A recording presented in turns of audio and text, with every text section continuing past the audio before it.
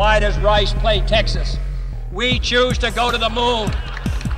We choose to go to the moon. We choose to go to the moon in this decade and do the other things, not because they are easy, but because they are hard.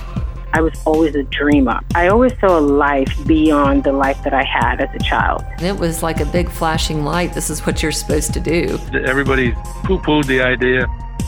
Network said it couldn't be done. You're in that zone, and it's that out-of-body experience where it just, everything clicks. Sometimes you have those dark moments. I was so depressed when I got fired. I was so mad. People don't need to be afraid to fail. And again, that's where you learn. You shouldn't be afraid of adversity. You know, that is the thing that makes you strong. This is Jerry Levias. This is Jody Markel. This is Chi Yun. This is Dick Vitale, and you're listening to American Achievers. Welcome to American Achievers, the podcast that celebrates ambition, commitment to excellence, risk-taking, and tenacity on the road to success. I'm Keith Dunavant. Some of my guests are world famous. Some are rather obscure. Our weekly lineup includes entrepreneurs, athletes, military heroes, civic leaders, artists, and media figures. What they all have in common is a sense of undeniable purpose and an intriguing story that reflects the power of the American dream. Here's part 2 of my interview with Robert Swan. Robert, when we left off at the end of the previous episode, you had just reached the South Pole, only to find out that your ship was gone. What a moment of simultaneous achievement and loss. Well, it wasn't anybody's fault. It was Antarctica can play some pretty cruel tricks on you, and it was just the ship went down and that was it. But our difficulty at this stage was that we'd made a promise that our patrons for this expedition, incredibly, were Captain Scott's son, Sir Peter Scott, who had launched and founded the Worldwide Fund for Nature, the Panda organization. He was the founder of that. Lord Shackleton, the son of Sir Ernest Shackleton, was one of our patrons, and Jacques Cousteau, the founder of the environmental movement, he was our patron. And all three of these pretty tough guys had said to me, Rob, we will support you if you leave Antarctica with just your footsteps in the snow. And that meant that we would have to clear all of our rubbish, all of our garbage.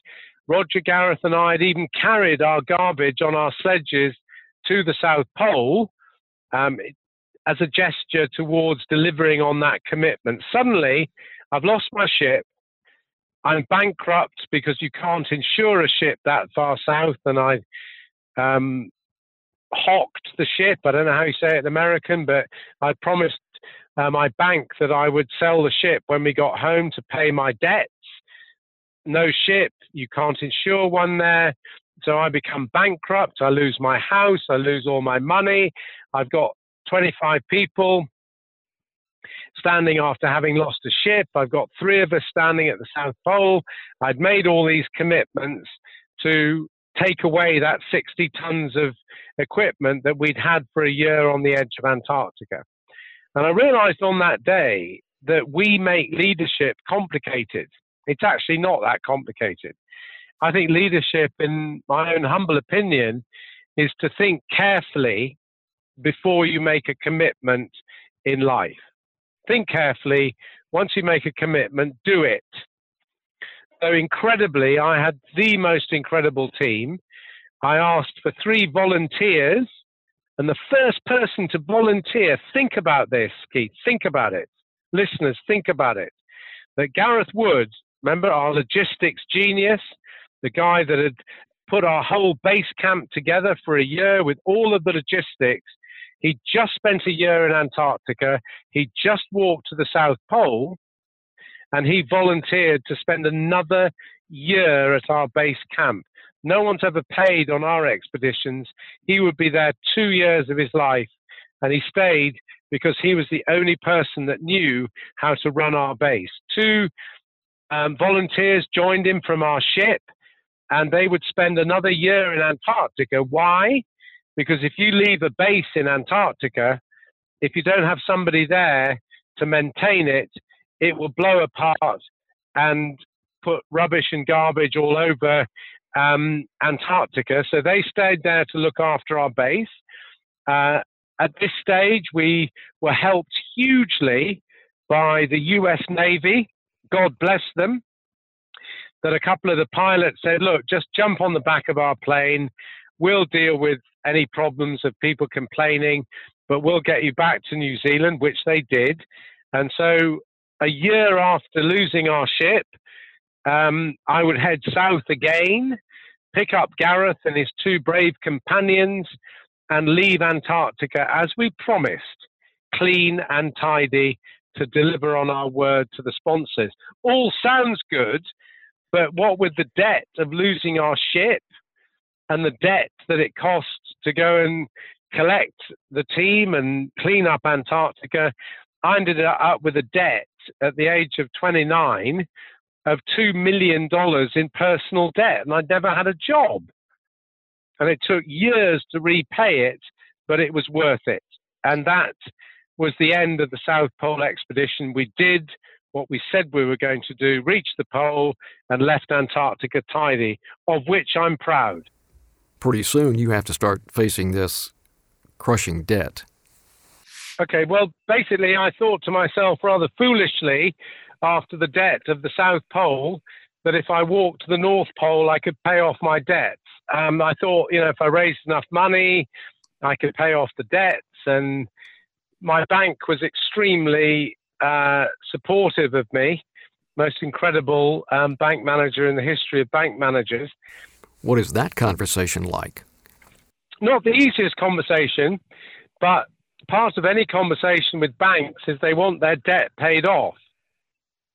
So my pitch was I can maybe do it faster if I launch this expedition, which I think my bank manager, Don, kind of thought, well, it's complete nonsense, but let's help Rob get to both poles. So, yeah, it was a start. But also the other thing that had happened, which was to change my life, was that walking to the South Pole, something happened to us which really changed everything. As we walked to the pole, the skin on our faces burnt away, ripped off.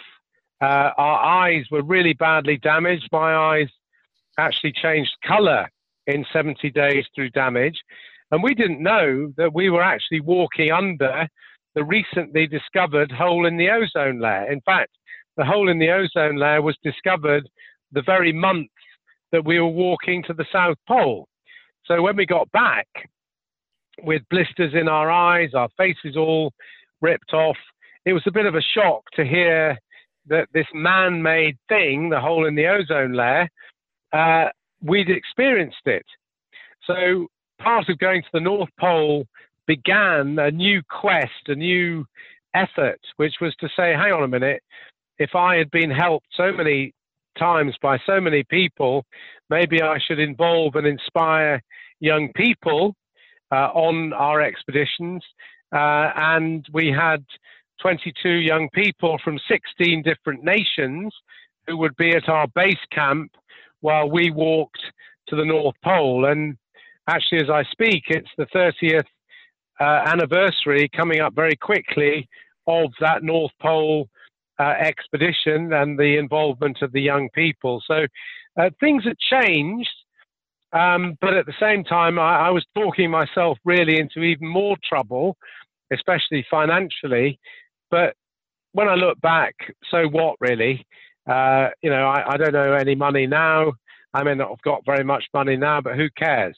So North Pole was game on, and the North Pole would be a whole different experience than walking to the South Pole. It's a different place.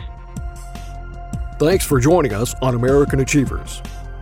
If you enjoy the podcast and would like to access our exclusive premium content, visit us at americanachievers.us or search for American Achievers at patreon.com.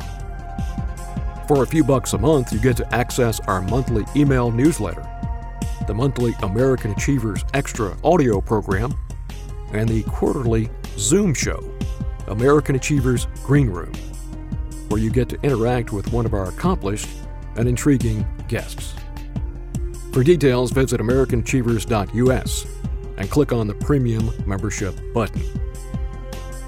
Want to learn about my 8 books, including biographies of Paul Bear Bryant, Joe Montana, and Francis Gary Powers? Visit KeithDonovan.com or your favorite bookstore.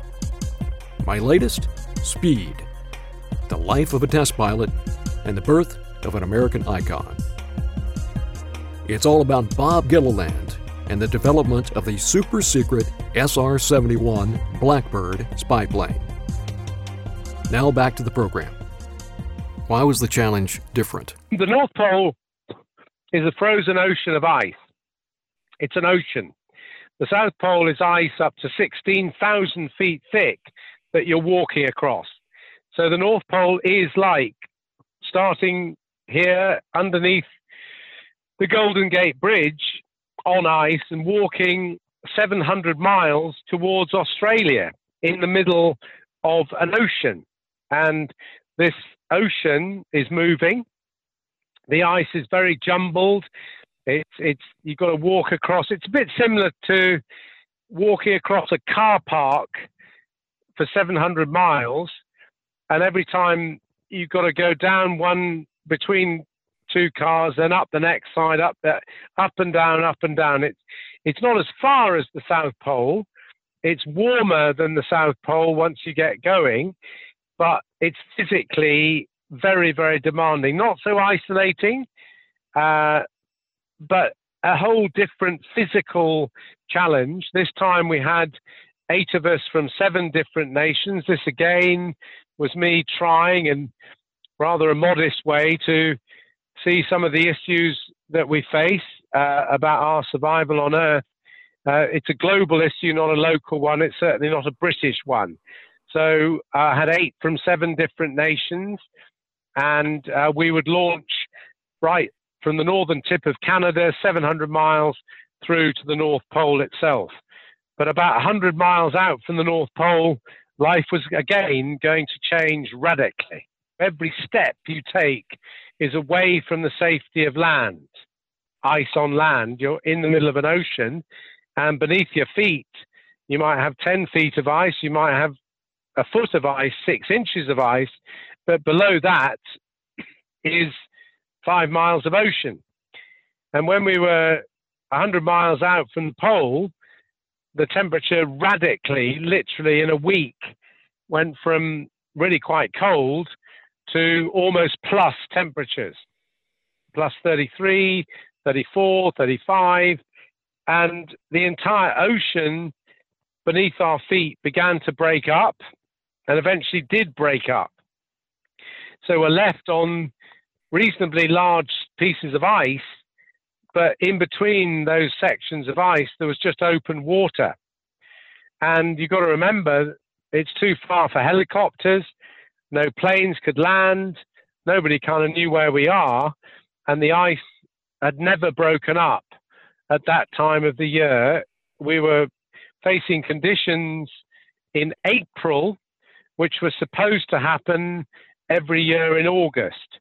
So words like climate change, global warming, environment, sustainability, none of those words were invented, but it started us in a very serious way thinking like, what the hell is happening here? Why is this happening? We all nearly died, but we came through by sheer guts and persistence and marching up to 40 hours in a day to keep going across this ice that was breaking up. Huge battle, but it left an absolute indelible print on my head that we are, as a planet, in a survival situation. You know, I'm not, Keith, an explorer. Scott, Shackleton and Amundsen were explorers. I'm not a scientist. I'm sadly too stupid. And I'm certainly not an environmentalist. I don't even like the word. And I'm not an activist. I don't even like that word. But I'm damn good at staying alive. I'm a good survivor.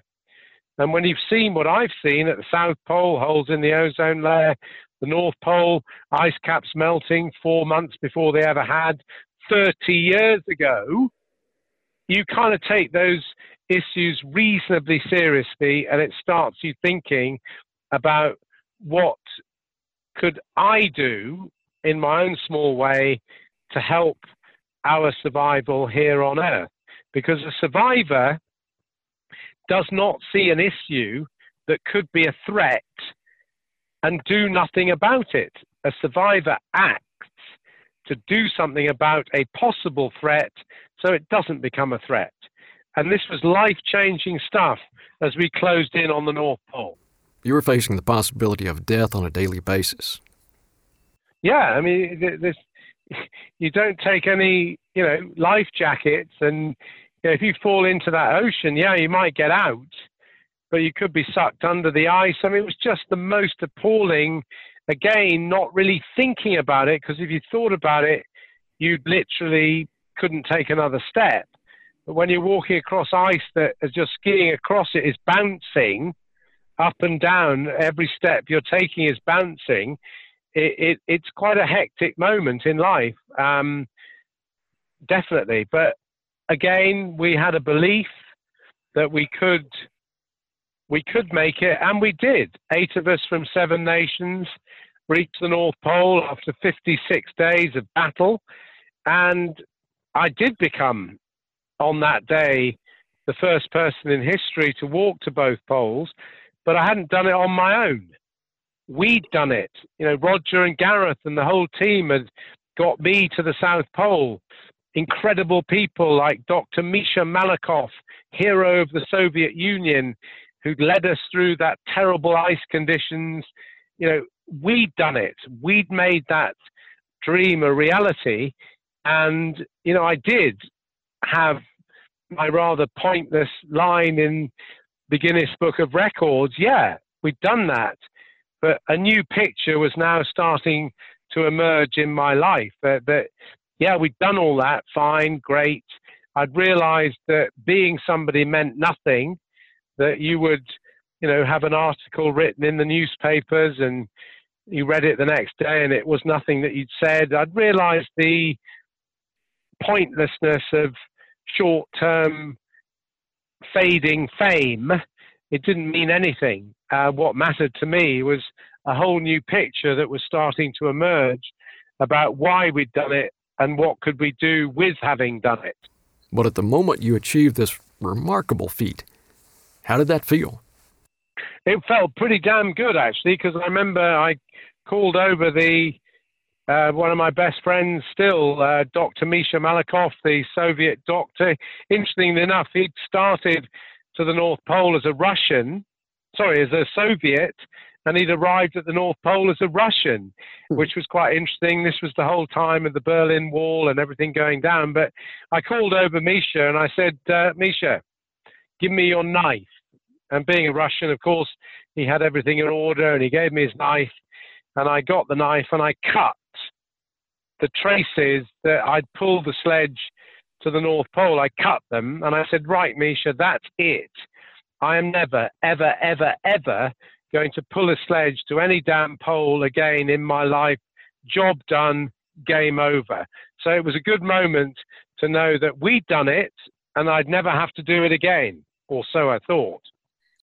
We had made those 2 incredible journeys that no one had ever done. And let's not forget that, part of me standing at the North Pole, and there've been quite a lot of people from Norway who've been sniffing around the idea of becoming the first to ski or walk to both poles, but I beat them.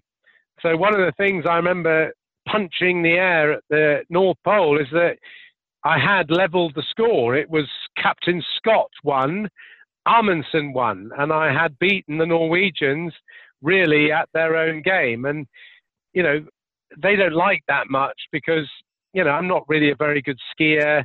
I'm not really an explorer, but, and they are the best. There's no questions that the Norwegians are the finest polar travelers and always will be. So it was a great moment to have gone, Captain Scott, we did our best.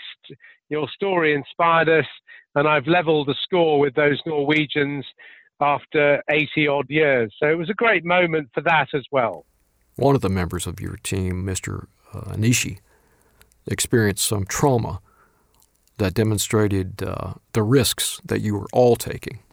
Yeah, well, we had huge battles. I mean, start with our American, Daryl E. Roberts. He had not realized that he was getting frostbite in his heel.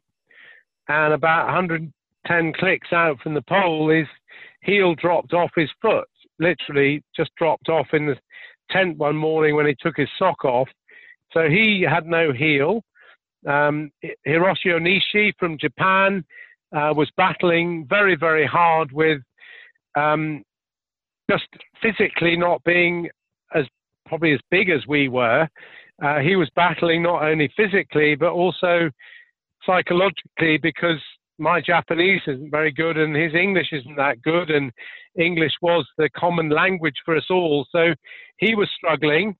Daryl, with no heel, in huge pain. We were hanging on in there those last 100 miles to the pole, but we held it together and we'd done it. And Hiroshi would recover.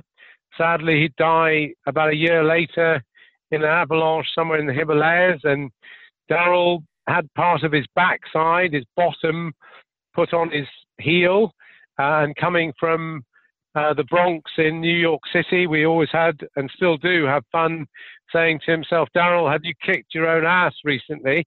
So everybody was fine, but there were huge costs. Physically, my back would never be the same again after walking to both poles. And, I even then felt that my hips had been smashed to pieces. Yeah, physically and mentally, we'd taken it pretty much to the edge, but we'd done it. Yet around this time, you moved your base to the United States. Why? Well, I felt that, immediately after walking to both poles, psychologically, I took a fair hit. I was in a lot of pain. I found that I was drinking too much. In those days, people didn't have sort of the knowledge of post-traumatic stress syndrome, all those things that we now know about.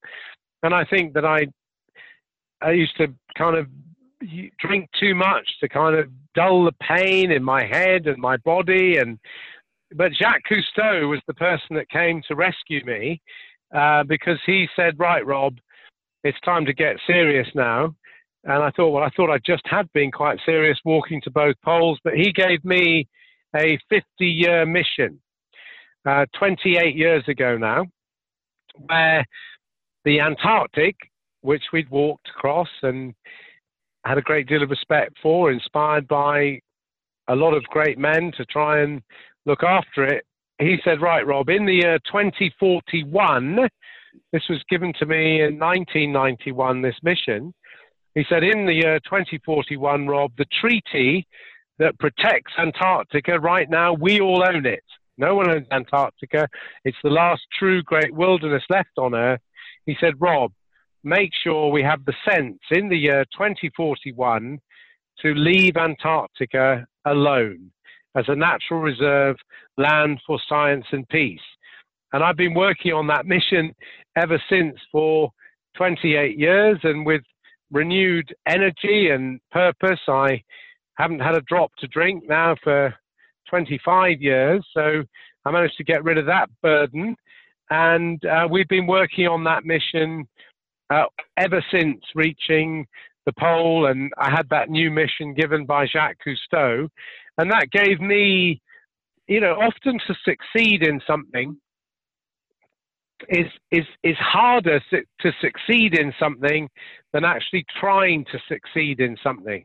If you spent all of your life, ever since you were 11 until you were 33, just focused on getting to the South and North Poles, once you've done it, there's a bit of a damn hole in your soul. You don't know what to do. But Jacques Cousteau filled that hole by giving me the 2041 mission to make sure we preserve Antarctica, and that has filled my life for 28 years, and we've got another 22 years on that mission to go, and we'll do it.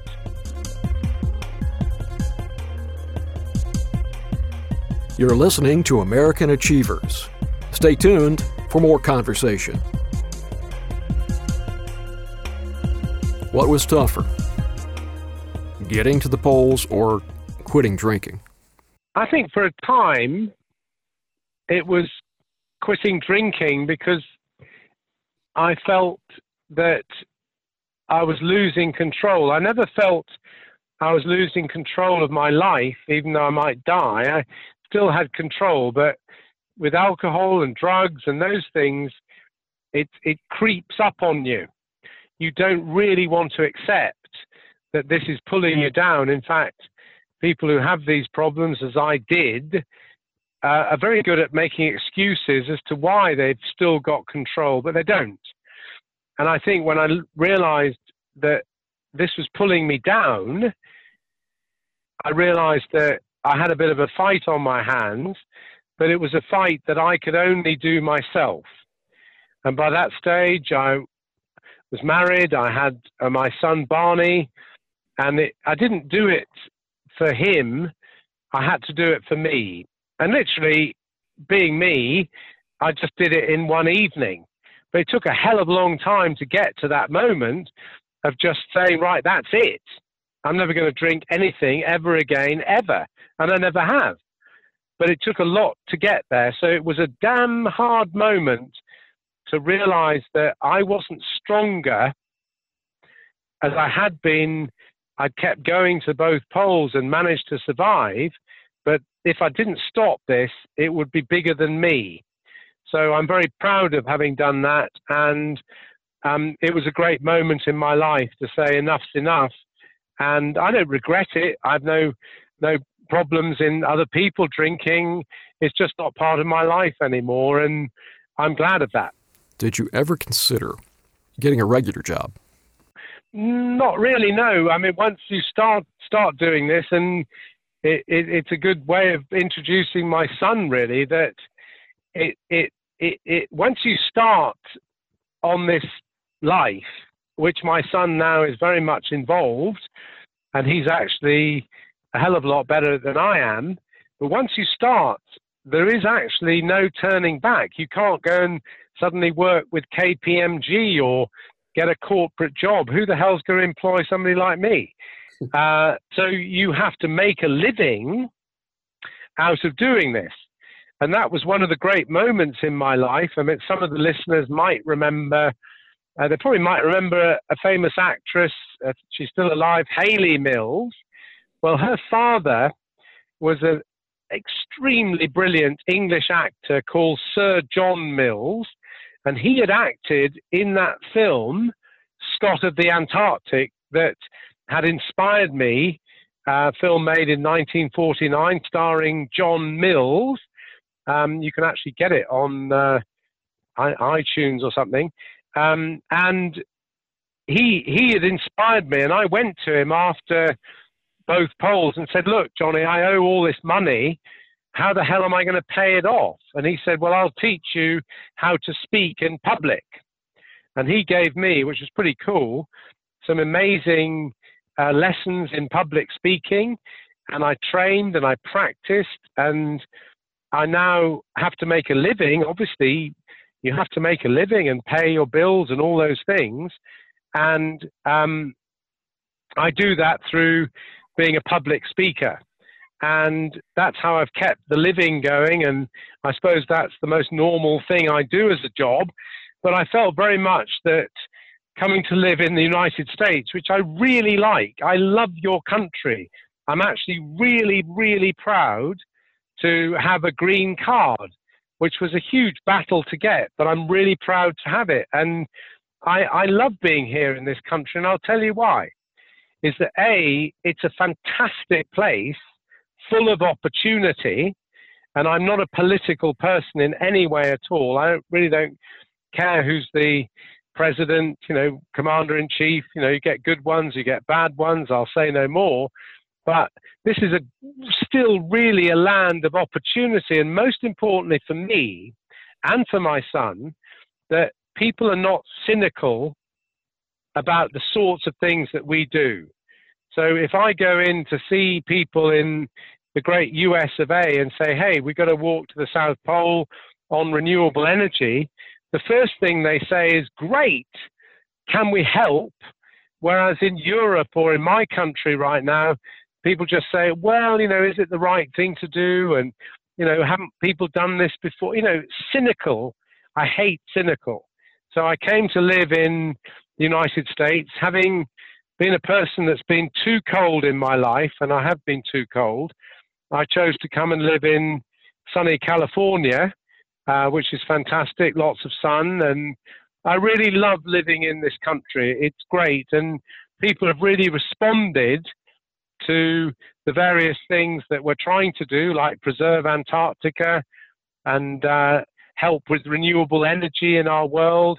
It's great, and I think that people who live in the United States those people who think it's a bad country to live in, they should all go and live in India for a weekend and then come back here, because we're very, very, very lucky to have all the privileges and opportunities that we have in the United States of America. And I'm proud to be part of your country. What is it about America that enables people like you to chase big dreams? It's to do with freedom. America's a big country. Barney, my son, I bought him an old Subaru car that was older than him. And Barney's done something like 150,000 miles in that car because he's a mountaineer and he likes, and he's only been to places in California, Nevada, Washington, Oregon, and I think possibly Utah or somewhere. And he said, Dad, I've done all these miles, I've been to all these places, and I've only been to 5 states. I think that people in this country who know where they are think big, because this is one hell of a big country. It's a big place. And I think also that although people criticize it and say it's all wrong and get all wrapped up in the wrong stuff, I think if you work hard here and you have a good dream, it's still a place of opportunity and making, I know it sounds a bit corny, but the American dream is not dead if you believe and you're willing to work really hard. And I think I proved that actually by coming to the US of A. And I think USA is, I'm sorry to be possibly a bit rude, but I think the USA has got to remember to lead. I come from what used to be the British Empire, which did never have the sun set on the British Empire. It was the most powerful force on earth. And right now, we're nothing. We're just an island, a bunch of losers that have just left Europe. I mean, what the hell are we on? But we used to be great. And this country, America, is forgetting how to lead. And the sad thing is that you are actually the leaders of the world right now.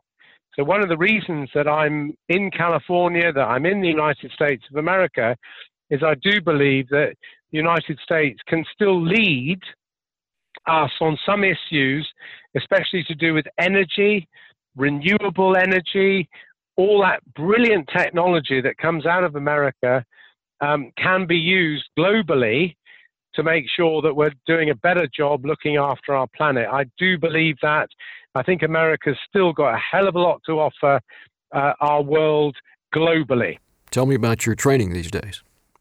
Well, my son Barney and I live in a little town called Auburn, the base of the Sierra Mountains, and we don't really like cold weather, but last year we were in big training for our attempted 600-mile journey to the South Pole, only on renewable energy. Another reason we're in California is that we work with NASA, who help us very much with some of the brilliant new technology that they helped us with these incredible ice melters. They're like a giant vacuum flask that takes the sun through solar power and melts water.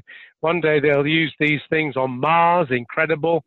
So we were training really, really hard last year. Obviously, when you get to my age, you shouldn't really be running marathons because you'll knock the hell out of your knees and your back. So we've done a lot of cycling high up, 10,000 feet above sea level, good training, pulling rubber tires, which is really irritating, on your back, pulling them up trails, wearing a harness like you would wear walking to the South Pole. So the training is intense, but what I'm learning step by step through my son Barney is to do much more stretching than I ever have. And we did all of that for my last expedition with my son, but very sadly, halfway to the pole out of those 600 miles we were trying, my hip literally disintegrated. I could hear it grinding because the silence in Antarctica is true silence, and I had to stop. And Barney carried on to the pole, made the first ever renewable energy expedition to the pole. Fantastic for him. He had his own story. Clearly, your son is following in your footsteps. How did that happen, and did you try to discourage him?